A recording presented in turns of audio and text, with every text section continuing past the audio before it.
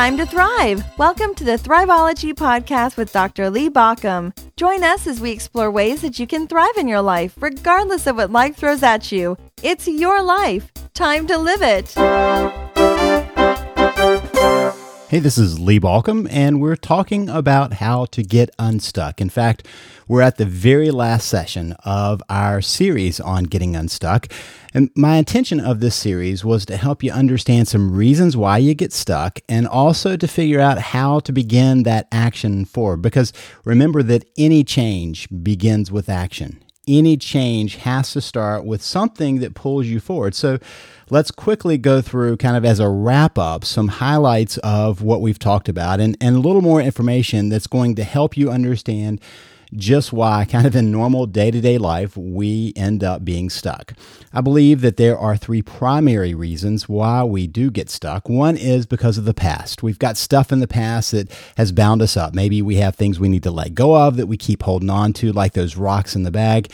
Maybe we have some places where we need to re-understand ourselves or re-understand the people around us so that we see a new direction for ourselves. Sometimes it's about the future. There's anxiety always looking through the unknowns and what's out there. And so sometimes the future anxieties create the fears. And remember, there's also oftentimes a relationship between that past and that future, that there is a stuck place in the past that creates the fears of the future. And so we're both anchored in the past of those hurts and of those misunderstandings and of those places of shortcoming and maybe some underestimation of the self that come from the past that lead us to continue to underestimate what's possible for ourselves, the potential we have in our lives, and how to move forward through that anxiety, through that fear.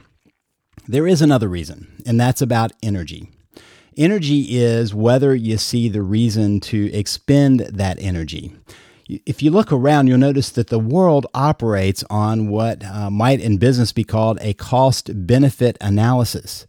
A cost-benefit analysis is simply looking at the cost associated with doing anything versus the benefit of doing that. And every business goes through this on a way of looking at what's happening. Are we going to add new jobs here? What's the cost of adding the new jobs? But what's the benefit of that?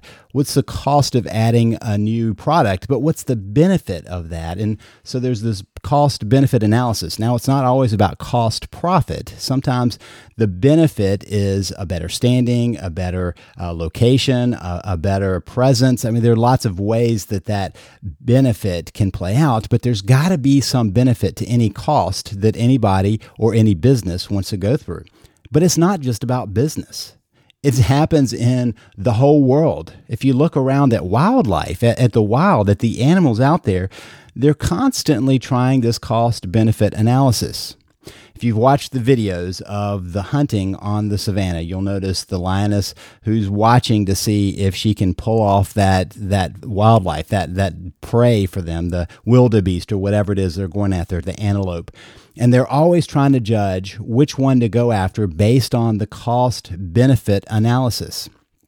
If they chase down the fastest, that makes no sense because the cost of chasing down the fastest is a whole lot more energy lost, a whole lot more cost to the body and to the muscles versus what they're going to get out of it. But if they can pick off that one that's a little slower, not paying as good attention, maybe a little injured, then there is a higher benefit to it. There's a higher payout, a higher energy level to it. And so those hunting animals are always trying to decide, is it worth going after the prey? Is it worth going after that piece of meat, of nourishment, in terms of the energy that's going to be cost in doing that versus the energy that's going to be found in doing that, the benefit that comes from that?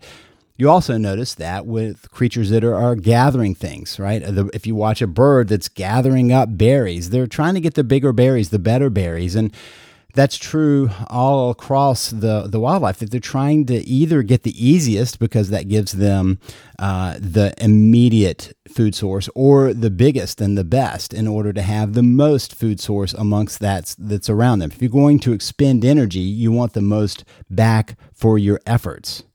Look at a watering hole that they often show in those wildlife movies, and you'll notice that everybody is on this cost-benefit analysis. Is it worth me going down and getting that water that I desperately need in order to stay alive versus the risk of something attacking me there? And then the animals are, the predator animals are going, is it worth me going after that while something else, another predator, may be waiting for me, or maybe there's another risk out there? And so there's a constant place in the watering hole by itself of cost benefit. Do I drink? Do I not? Do I attack? Do I not? And that's a part of us too. I've already talked about the businesses where they are looking for the opportunities and the risks. And they're always looking for, and this is very important, the potential payoff. As much as we like to pretend that everything runs on hard science, let's be honest and say that that's not necessarily true for business or anyone else, because a business may invest heavily in something that is now no longer worth it, that suddenly, for whatever reason, the benefit falls away, because the benefit is always down the road. It's always a little bit outside. The cost is immediate, and that's why we often get stuck. If somebody could tell a business, if you spend $2 here, you're going to get $4 back, that business is going to sign up for that immediately. But if the real piece of the equation is if you spend $2 here, you might get some payoff. You might even make $2 down the road extra on top of that. But it can't be determined until you sink the cost, which is why we humans often get stuck in this. Notice how it happens for us. We're always trying to judge. Do I jump in on this? Do I wait? And it's always about predicting that future. Your brain does it and your body does it. It's constantly trying to find the shortcuts, the ways of conserving energy. So you might decide that it costs more to go exercise than what you see as the potential benefit down the road. Now, notice that we humans aren't real good at looking at it rationally, because rationally, we all would recognize on some level that eating good foods and that exercising and that doing the right things is good for our body, and there's a benefit down the road. But it's hard to get past that conservation point where your body's trying to hold on to the energy and not cost it here. And that's even true in your neuronal pathways, which is why we have what we call habits, because our brain would rather not use the energy necessary to constantly, every single time, choose what you're going to do. Think about your morning ritual, your morning routine. I know that what I basically do is roll on automatic. I'm not thinking through, do I make coffee first? Do I feed the dog first? Do I let the dog go outside? Do I, make my wife smoothie? And do I check my email? None of that, because I've done it so many times, it's automatic. I come downstairs, I start the coffee, I let the dog outside, the dog comes back in, I feed the dog, I make the smoothie, I get my coffee, and it all runs on automatic because I've done it so many times. In fact, I can tell you that when I get a little out of kilter, then I am constantly wasting energy trying to catch up. Like a little while ago, I realized I hadn't taken my vitamins this morning. That's usually a thing that I do right after I take my dog out and while the coffee is being made, and I forgot this morning, and it's cost me energy just thinking about that. So notice those little places where we just have energy leaks when we change our routine. And that tells you why our brain doesn't like to change routines. We like habit. Habits are good, habits are bad, but we find that they conserve energy. They're just shortcuts. And that's true in our neuronal pathways. The more we do something, think something, say something, the more easily that happens. Think about a time when you were trying to learn some new skill and you just kind of bumbled through it the first time. The second time, it was a little easier. Third time, it was much easier. Fourth time, a lot easier. Fifth time, it was kind of automatic, and now you just do it. Well, your brain was creating a neuronal pathway, those nerves, and it's kind of like creating a groove. At first, there's no groove, so you're splashing water everywhere while you're pouring the water down where you want it to go, and it's just splashing everywhere. But then the groove starts to build. And then it deepens, and then suddenly it's a rut. And that is the interesting thing. Years ago, my father and my mother have a place. It's near the waterway and near the coast. And their yard often kind of slopes downhill. And if there's a little rain, it's got to go somewhere. Several years ago, we were in the midst of a torrential downpour. And there was just a little bit of a crack in the ground at first. But when the rain was coming down, it began to move easily through that crack. And the more it moved through that crack, the deeper the crack got, and the deeper it got until it was a deep gully. It was a rut. Now, every time it rained, it would go straight to that rut, that gutter, that gully, and rushed on down. In order to stop that, we had to fill it in and pack it down tight. And it's harder. It's a lot of energy to fill it in and pack it down tight, just like it's a lot of energy when you decide to change a habit. Habits are shortcuts of your life that are on automatic, designed to save you time and energy. You don't have to think about it. You just go through the motions. But then you end up in the rut, the place where you're stuck. And so even if you're unhappy about a job, sometimes it's easier to keep doing that job just because that's the rut you're in. Or maybe you're in a relationship that needs to change, but it takes too much effort to change it. So you keep going down that relationship rut, digging it deeper and deeper. Or maybe you have friends around you that don't bring you great joy and don't push you to go to a higher place, and that it doesn't pull you into a better position, but it's easier than going and finding new friends. And so the rut gets deeper and deeper. Or maybe you haven't been exercising and taking care of yourself, and as much as you would like to, it gets harder and harder, right? And I've noticed this, that where that place is to get started, it gets deeper and deeper and harder, and the knees hurt and the body aches, and you're carrying more weight, and the energy in your body is drifting away because of that lack of nutrition, but the rut gets deeper and deeper. And that's the problem. We're doing this cost-benefit analysis, or failing to do that all the time, because the cost-benefit analysis requires you to guess. You can't foretell the future. And so you don't have a real cost versus real benefit. You have a real cost, or at least an imagined cost, versus a potential benefit, or at least an imagined benefit. And that is a little bit harder to decide on. And so you have to have something that pulls you forward, which is why we've been talking about the ways to change that in the midst of this series, as a way of saying, you know what, I've got to decide to cost. I've got to decide to spend that cost in order for that potential benefit, because where I am now is not good. And that's the important thing of going where I am is not where I want to be. I have to take action to move away from that. Which brings us to the question of taking that action. Change is about becoming free of those past problems, of maybe letting them go, or deciding that you're going to forgive something that's happened, and ignoring the future fears. Past problems keep you anchored to the past. Future fears keep you from moving in that direction. So past problems and future fears are the pieces that we first have to deal with, look at, accept, and move forward with. And then you have to see what's the benefit. What's bigger than the cost? Where do you need to move? And sometimes we all play that game differently. I remember back to high school, and there were some of us who saw the cost of going to college for another 4 years to be so worth it, and others imagined that the cost of going to college would do nothing for their benefit.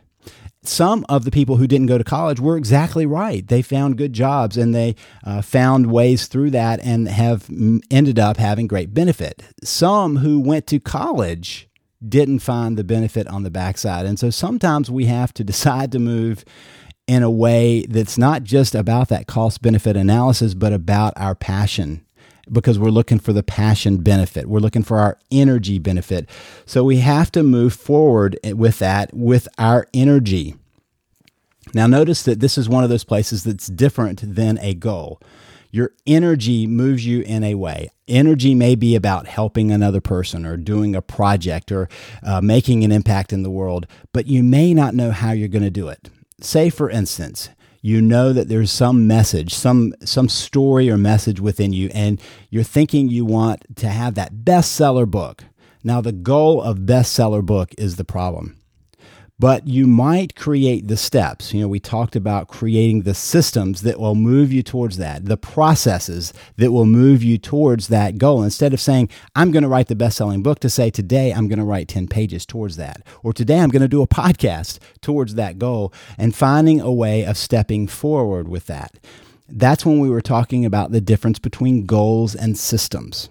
Goals are things that once you meet them, you haven't done anything beyond that. For instance, if you say, well, I'm going to lose 20 pounds, right? That's the goal. And so you're either going to just meet that goal or you're going to fail. I mean, that generally is what happens. And so if we look at statistics, people who say, I'm going to lose 20 pounds, often don't even arrive at that 20-pound loss. And in fact, when they do, they tend to have hit their goal and they celebrate with a big dinner and dessert, and back they are back to the old ways, right back to those habits. Instead of saying, my system is I'm going to walk a half an hour a day and I'm going to eat only whole foods and avoid sugars and not drink soft drinks. Suddenly, you've created your system.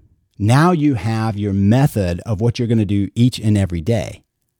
And so when we create these methods, these systems, these processes, that steps us forward on a daily basis. Will it move you towards what you want? Absolutely. But let's say that your system is to eat whole foods and to walk a half hour a day and to make sure you're not drinking soft drinks and all those other things. And then you go to a party. And at that party, there is this delicious dessert. And so you eat that dessert. Now, if you had this goal and you stepped on the scale the next day and you had the goal of losing 20 pounds and you see that actually a pound and a half is back on, you're tempted to give up. But if you've got a system, you say, okay, today I start again. Today I get on that. If you're deciding to write a book, you say, okay, I'm going to write 10 pages a day or 5 pages a day or 1 page a day. Here's the thing about even 1 page a day, it's moving you forward. And in a year, you have 365 pages, which is a healthy book. And so you decide to create that system. But let's say that it got busy and you were going to your aunt's to visit and you just didn't have time to write. Well, the next day you can get back on your system. So that's the reason why those systems are so important versus the goals. But you have to have a direction, and that direction comes from following your energy and watching where you go. Think about it as always experiments. Instead of did I succeed or did I fail, that was an experiment. And when you're experimental, you can be very curious about trying things out. You might try a new habit. You might try a new ritual, a new process, a new system to see what happens. And when you're doing experiments, you don't fail ever at experiments. In science, experiments don't fail, they give feedback. They tell you what's not going to go. And so you can always say, well, that was some interesting feedback. So let's say that you decide you're wanting to start a new relationship. And so you decide that your system is to talk to 5 new people a day of the opposite sex or same sex, depending on orientation. But you're going to find 5 people to chat with. And in the process of doing that, you find that that's very difficult. And so you give up on the second date. Well, that's feedback. That's not failure. Maybe instead of having conversations with 5 people, you need to join a group where there is 5 people who have similar mindsets to you. And then you're naturally given that opportunity to interact. Suddenly, the experiment is about giving you a new feedback loop, a new place to move. So treat these attempts, these systems as experiments, which are always giving you feedback. And instead of thinking of them as failures, think of them as data points. So if something doesn't work, you go, okay, that's a data point. That didn't work. So I have a data point of what won't work there. Let's try something new. Remember, you create those systems that work on a daily basis, not a system that's good for a year out, but a daily basis. What are you going to do tomorrow? Also, remember that stuck is partly mindset. You are always moving and changing. The world around you is moving and changing. The opportunities around you are moving and changing. And because of that, you recognize that part of your feeling of stuck is just that. It's a feeling. It's not fact. It's a feeling. And you can let that be your narrative, your story you tell yourself about how you're stuck, or you can realize that stuck is a story. And you tell yourself that stuck story over and over when in reality, things are changing all around you. Sometimes I've had people come to me for counseling or for coaching, and I've worked with them, and I can see these great changes. And they'll say, I'm still stuck. I'm right where I was. And I can say, well, this has changed, and this has changed, and this has changed, and this has changed, and this has changed. And they'll say, yes, but. And the but is always about them telling themselves their stuck story. So stop telling yourself that stuck story and start changing the story of, I haven't done something yet. And so people will say, well, I haven't been able to get to this place. Just simply add yet to the end of it. I haven't gotten there yet. I haven't changed yet. I haven't managed to get where I want to yet. Now I've got to create the systems that are going to get me there. And notice how there are those loops around you, those unfinished businesses. What I notice about the places where I have an unfinished business is it keeps my energy going. If I haven't called somebody I need to, or I haven't written that email, I keep losing energy to those little pieces because I go, oh, I need to do that. Oh, I need to do that. And whenever we do that, we recognize that we need to close that loop. So make it your habit, make it your system to close those loops as quickly as possible so that you can have that unfinished business finished and left behind. Sometimes the loop can only be closed by saying, I'm not going to think about that anymore. I'm not going to be caught in that loop. I'm not going to be stuck there. I'm just going to move forward. But close the loops. Also note how fear doesn't have to be a block. Many times I've had people come to me and say, you know what, I want to do this, but my fear is blah, blah, blah. And I get them to change only one word, but to and. I want to do that, and my fear is, and they fill in the blank, because and acknowledges that the fear is there, but it doesn't have to be the determining factor. Remember that courage is not a lack of fear. Courage is acting in spite of fear. Courage is choosing to let the fear only tell you that something's important and that you need to pay attention. I believe, and I've said this over and over, that people use fear as an avoidance indicator. There's fear, I've got to avoid that. And I want you to think of fear as an importance indicator. I'm fearful about this. I'm fearful about what's there, but that means it's important to me. Let's say that you've decided that you need to meet somebody else, somebody you want to have a long-term relationship with, somebody that's going to be significant in your life, and you see somebody across the room of which you have no interest. So there's no risk in that. So you might walk over and have an easy breezy conversation because it means nothing to you.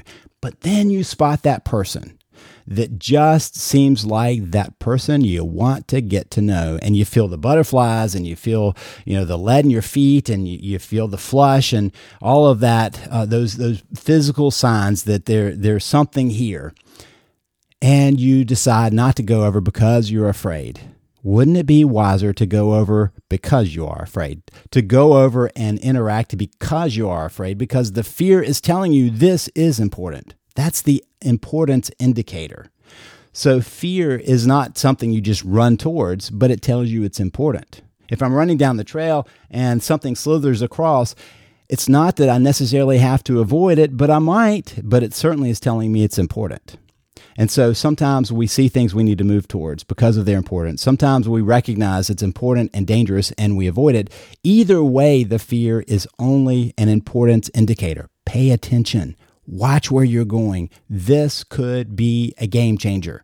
That's what fear needs to be instead of a block. Don't let it be a block. Simply change it to, but I'm afraid, to, and I'm afraid, and I'm going to take action anyway.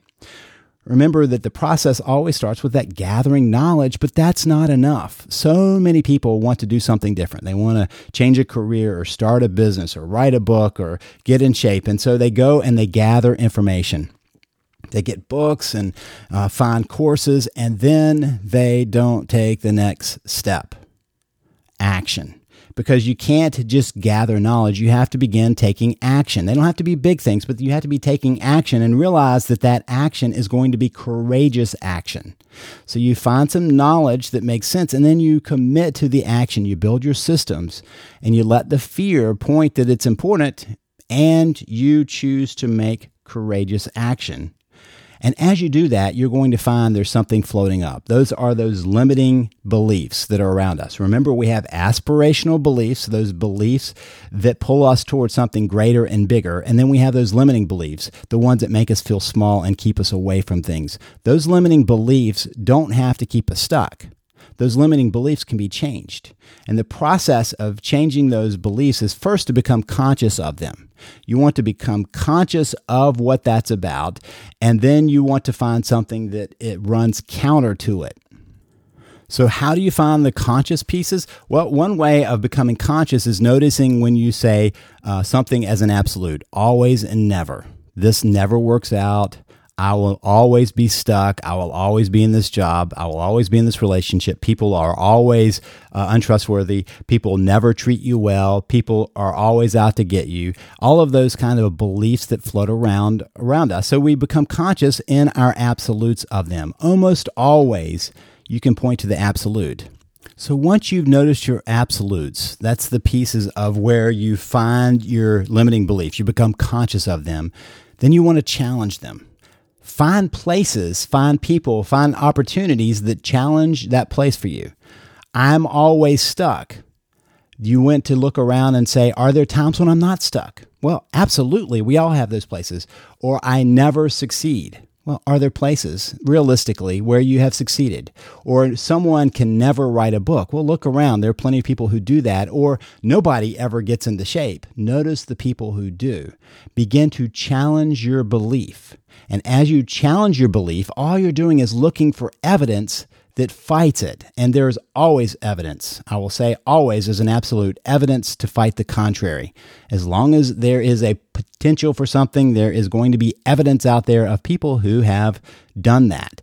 And so you start looking for the evidence and looking for the places that challenge your absolutes, that challenge your stuck beliefs, your limiting beliefs. And as you challenge them, then you want to step into that. And the way you step into it is change your perspective. So what would it be like if you were like that person? You change your perspective. I could do that. I have the potential of that, and begin to think about possibilities instead of I never, or I always, or people never, people always, or the world never, the world always. Sometimes the world treats you well. Sometimes people treat you well. Sometimes you succeed, and you begin to embrace that. And so the third C is changing your perspective, but the fourth one is committing to your change. Commit to that new belief.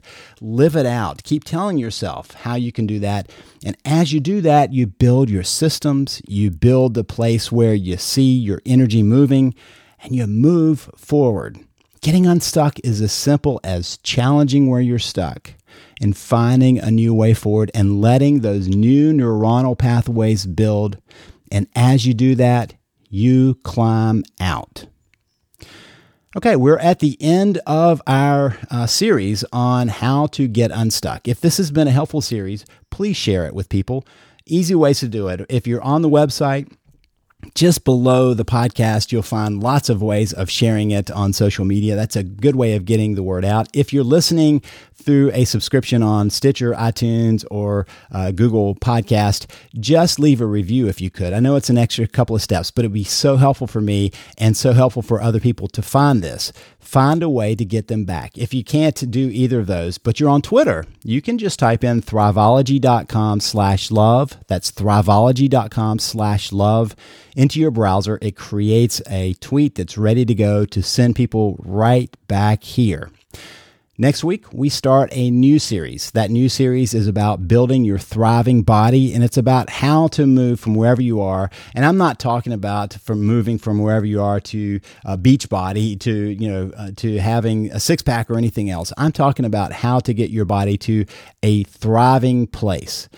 How we attend to our rest and our food and our exercise and our stress reduction in order to find our optimal place, because your body is what carries you through your mission, your impact in the world, finding your meaning and purpose, and your body is what steps forward into this place of being unstuck. So join us again next week as we start the series on your thriving body.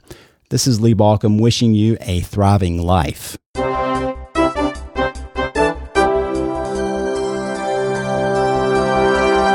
Listening to the Thriveology podcast. Thank you for listening. If you want more information, visit us at Thriveology.com or at ThriveologyMagazine.com. Remember that Thriveology is spelled Thriveology. It's your life. Time to live it.